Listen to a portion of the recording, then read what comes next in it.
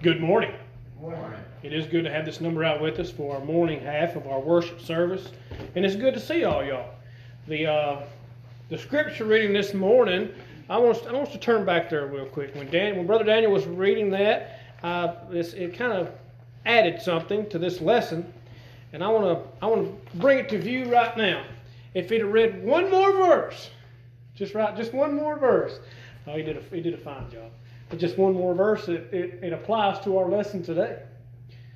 Hebrews chapter 2, in his readings, he read verses 1 through 9, but in the very next verse, in verse 10, for it was fitting for him who are all things, by whom are all things, in bringing many sons to glory, to make the captain of their salvation perfect through sufferings. Bringing many sons to glory. Folks, that's you and I. Those who are obedient to His words. Those who are called His friends. And that's what I want us to think about this morning. The term friends. How many of us have good friends? Good friends that we can rely on. And if you're broke down or you need some help, or you can make a phone call and they are there. They'll drop what they're doing. That's a pretty good friend, is it not? One to help you in times of need, be there to lift you up when you're down, or vice versa. You're there for them as well. Jesus Christ looked at His disciples and He says, no longer do I call you friends. We're going to look at that verse this morning. Why does He call them His friends? He no longer calls them servants, for a servant doesn't know what the master is doing. We need to take notice of that as well. How many of us know what Christ did while He was here, up on this earth? We know what He did. He lived that perfect example of a Christian life. We make reference to that often. We need to think of that often. Now we need to ask ourselves a wonderful question. Does Christ consider us His friend? Because in answering that question is going to be a whole lot easier to establish your Christianity. Whenever Christ says, you are my friends, He's talking about those who are believers. He's talking about those who understand what Christ did. He's talking about those who are willing to put away the things in their life and put their best foot forward in the service of His Father, that being our Father as well. That's God, the Father. The one who's in heaven right now, waiting for the end of times,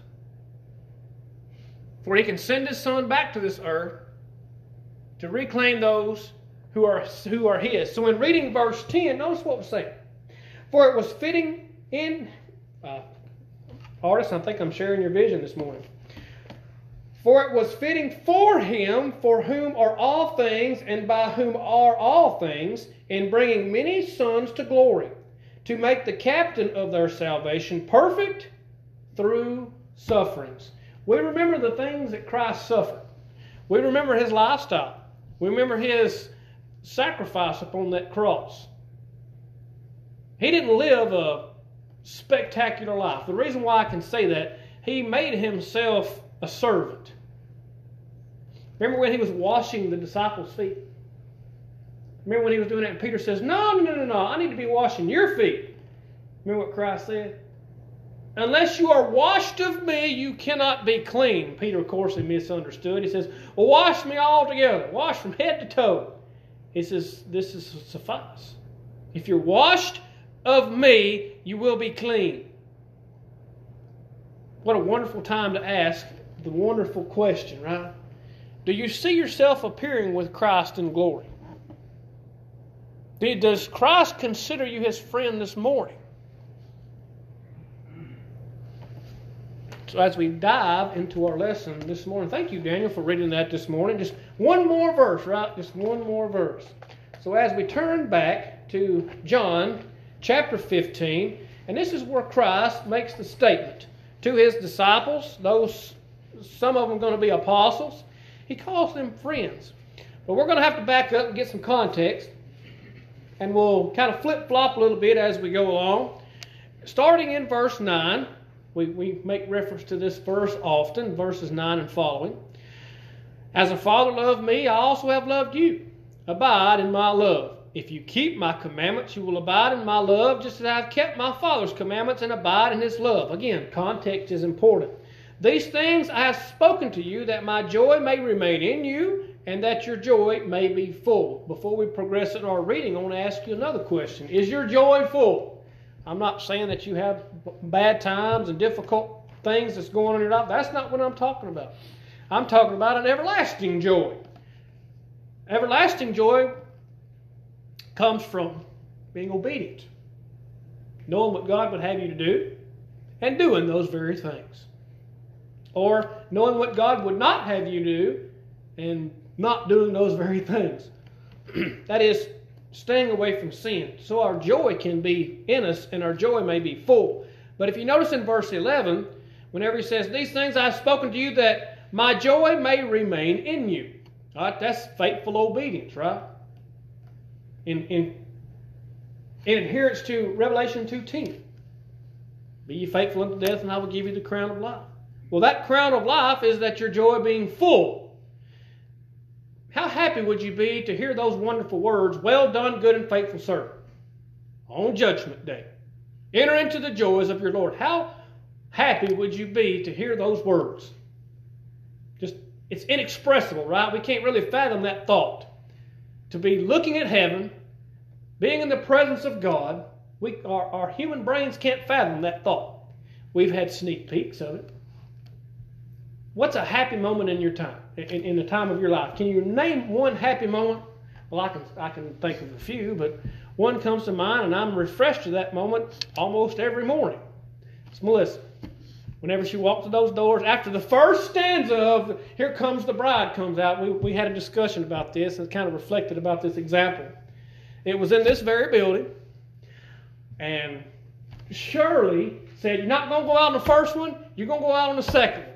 And somebody said, did you tear Jeremy? No. Uh-oh. He'll figure it out. I remember Shirley saying that. Melissa said, Shirley, he'll figure it out. He'll be fine. That's who Shirley was, right? So we think about this. As I was standing there waiting, and the audience is kind of looking around, and of course I'm facing the doors before they open. Doors are shut. I can't see her yet. And the first part of the song ends, and right before the second one begins, her Aunt Winifred, of course my Aunt Winifred now, at that time it was just her Aunt Winifred because we hadn't said I do yet. She said, where's she at? And then the second one started and the doors opened. How happy do you think I was? I was exceedingly happy, right? That was a joyous occasion to watch her smiling face because she knew she done got me. It was her day, right? She got me. But that was a very joyous occasion in my life. I remember that very vividly. I won't never forget it. You was full of joy at that. I was full of joy. She didn't run away, right? The runaway bride scenario. I was full of joy. But this joy that Christ is talking about don't even compare to that amount of joy. There's no crying. So we think, right? We think about joy, a happy moment in our time. We can't even express the amount of joy that we're going to even feel, much less see. Christ says, when you abide in His commandments, you stay faithful unto Him. What does He say? That your joy may be full. That's the reason why I want to stop in that writing. Now verse 13. Greater love has no one than this, than to lay down one's life for his friends. And there's the word we're looking for this morning. Friends. Christ died on the cross so you can be His friend. So you can be faithful unto Him. So you can love Him just as He loved His heavenly Father, right? So we look at this. Greater love has no one than this, to lay down one's life for his friends. What did Jesus Christ do? He laid down His life. He laid down His life so many sons can be brought to glory. But it does require action on our part, does it not? Did He not say, if you keep my commandments, you will abide in my love? In verse 10. So again, it requires action on our part. Requires faithful service to God. Now that does not say we're going to be perfect. That is not what that says. Keeping Christ's commandments is to stay away from sin or have our mindset to not sin. Are we going to fall short? Yes, we are. We're going to fall short. As we made mention continuously, I say it all the time. We are sinners. We're justified sinners as a child of God, but sinners nonetheless. To abide in Christ's love means to know what that sin does to us and want nothing to do with it. Greater love has no one than this, than to lay down one's life for his friends. Jesus Christ died for you, so He can be that propitiation, so He can pay your sin debt, so you can stand before the Father on Judgment Day to hear those wonderful words, "Well done, good and faithful servant, enter into the joys of your Lord," and to be shown heaven, inexpressible, unsearchable joy. Verse 14, keep in mind, He's talking to disciples. You are my friends if you do whatever I command you. Does Jesus Christ say to worship His Father? He does. Does Jesus Christ not say to abide in His love? He does. Does Jesus Christ not command us to be God's people? He does. We need to do some reflection. Are we the Christian that we should be? The reason why I ask that question, it should be every child of God's mission to be a Genesis chapter 22 child of God. The reason why I say it, Genesis chapter 22, he says, what is Genesis? What's in Genesis chapter 22? I know our minds and even mine as well, book, chapter, and verse, escapes us often.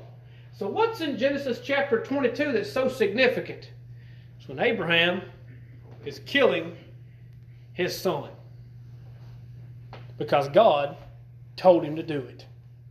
He said, go offer your son Isaac as a burnt offering. That was God speaking to Abraham.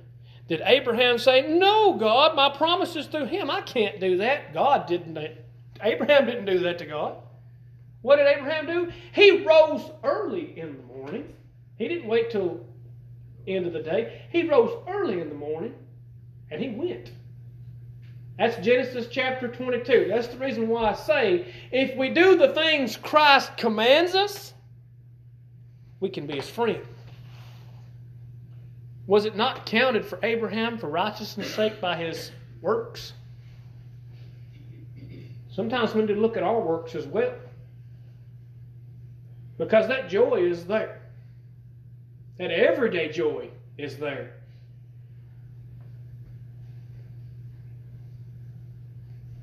You are my friends if you do whatever I command you.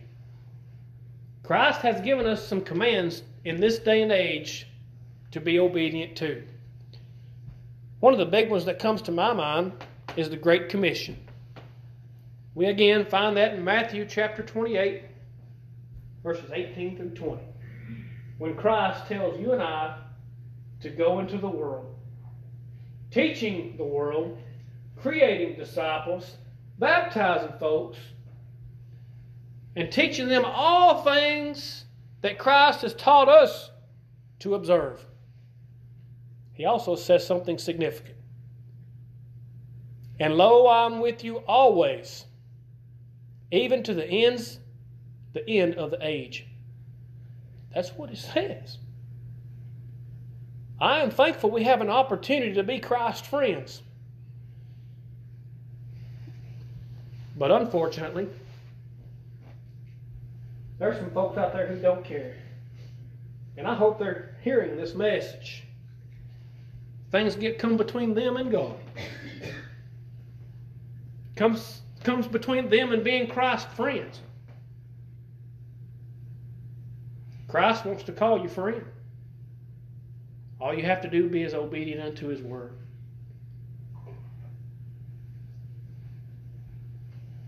So as we look at our friends, right, we look at our worldly friends. Like I said, we have some of those we depend on often.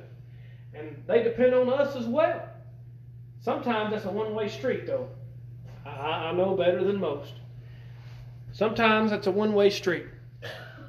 Christ sees his friendship as a two-way street. For what he has done for us, he's already done. He went to the cross. What we must do continues to lay before us. The pathway has been set. We have to make the choice to put one foot in front of the other.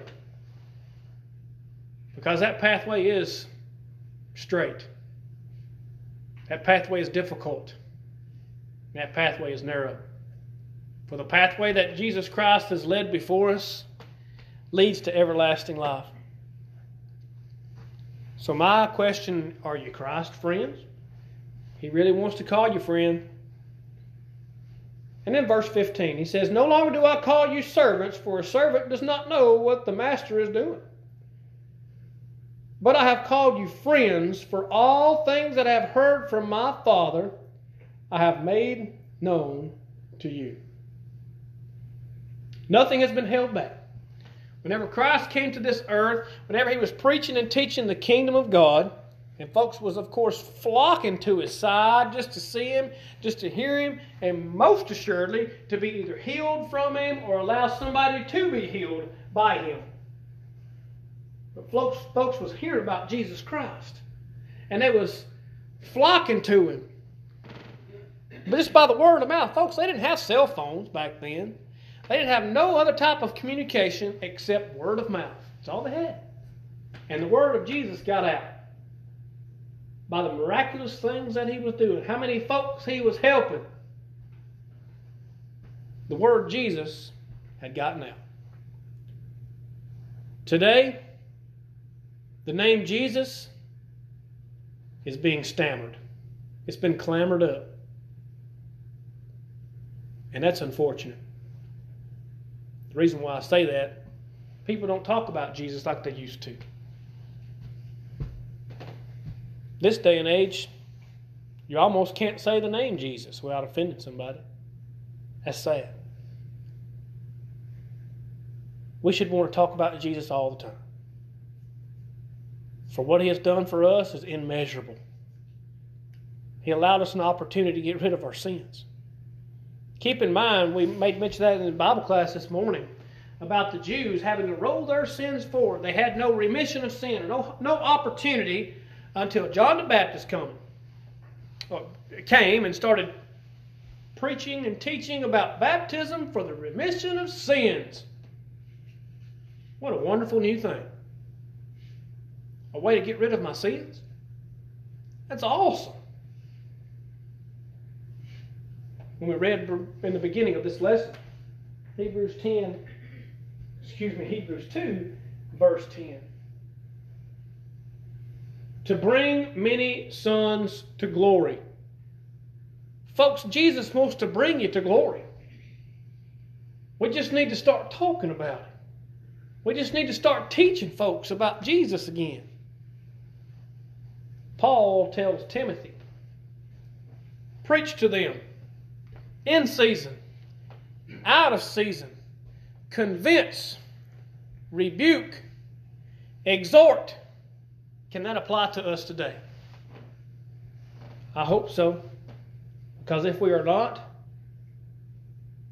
we can't call Jesus friend. Yeah, we're going to have our friends upon this earth. But our friends upon this earth are nowhere near compared to the friend that we have in heaven. They do not even measure up.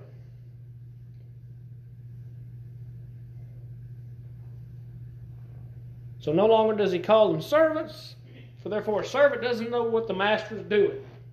And Jesus continues on and says, everything that the Father has been made known to me, I have made you known. As he was teaching his disciples when he's walking around, and he's teaching many wonderful things that we don't even have an account of. He said, these things that proceeds out of my mouth aren't my words. They're my Father's in heaven's words. If you've seen me, you've seen the Father. If you believe in me, believe in the Father. If you believe in the Father, believe in me. And in verse 16, You did not choose me, but I chose you and appointed you that you should go and bear fruit, and that your fruit should remain, and whatever you ask of the Father in my name, He may give you. What's that word fruit mean? Does that mean going out there collecting apples and oranges? That is not what that means. That means our faithful works. Going right back to the Great Commission. The very first word, go, is an action. Go into all the world, teaching, creating disciples. That's our fruit. Going back to the parable of the true vine, which he just previously in John, whenever John's was writing in John chapter 15, verses 1 through 8. What happens to that fruit if it comes disconnected to the vine? It withers. Those branches wither and they die. Let me get that right.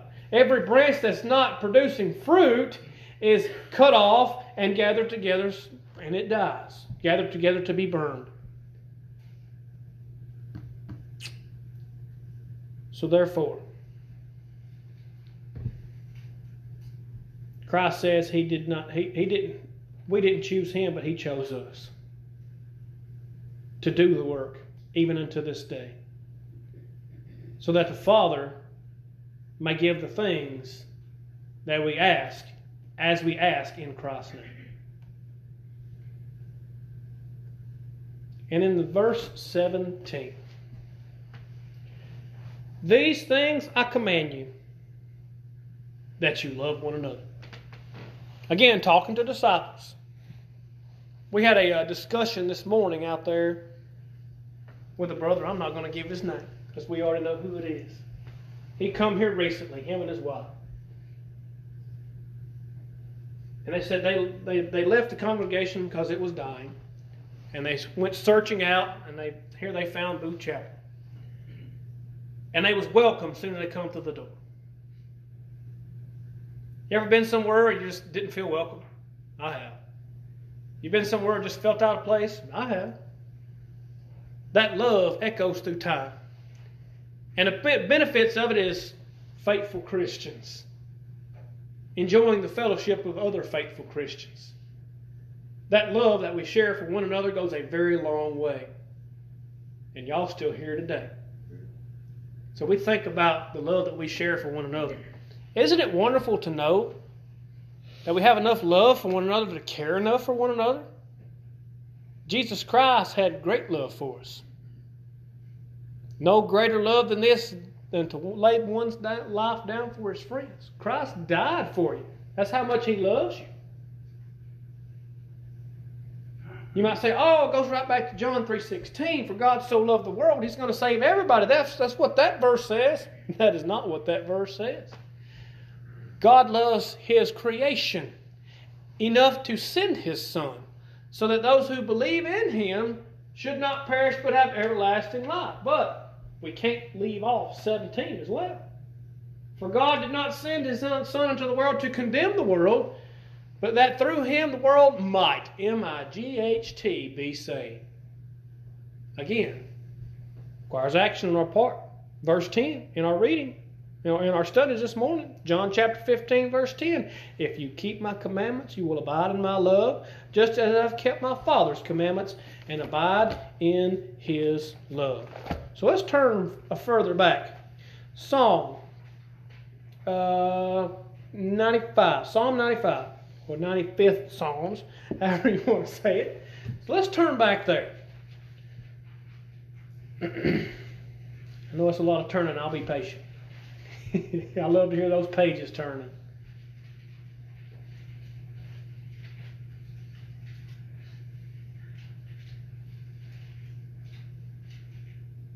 Notice what's written, and let this sink deep into your heart. Starting in verse 7 of the 95th Psalm. For He is our God, and we are the people of His pasture, and the sheep of His hand. Today, if you will hear His voice, do not harden your hearts as in the rebellion. I said, what's the rebellion? That was when when they was walking into the wilderness after they'd been released from the Egyptian bondage, and they tested and tried him. As in the day of trial in the wilderness, when your fathers tested me and they tried me, though they saw my work for 40 years, I was grieved with that nation and said, it is a people who go astray in their hearts, and they do not know my ways.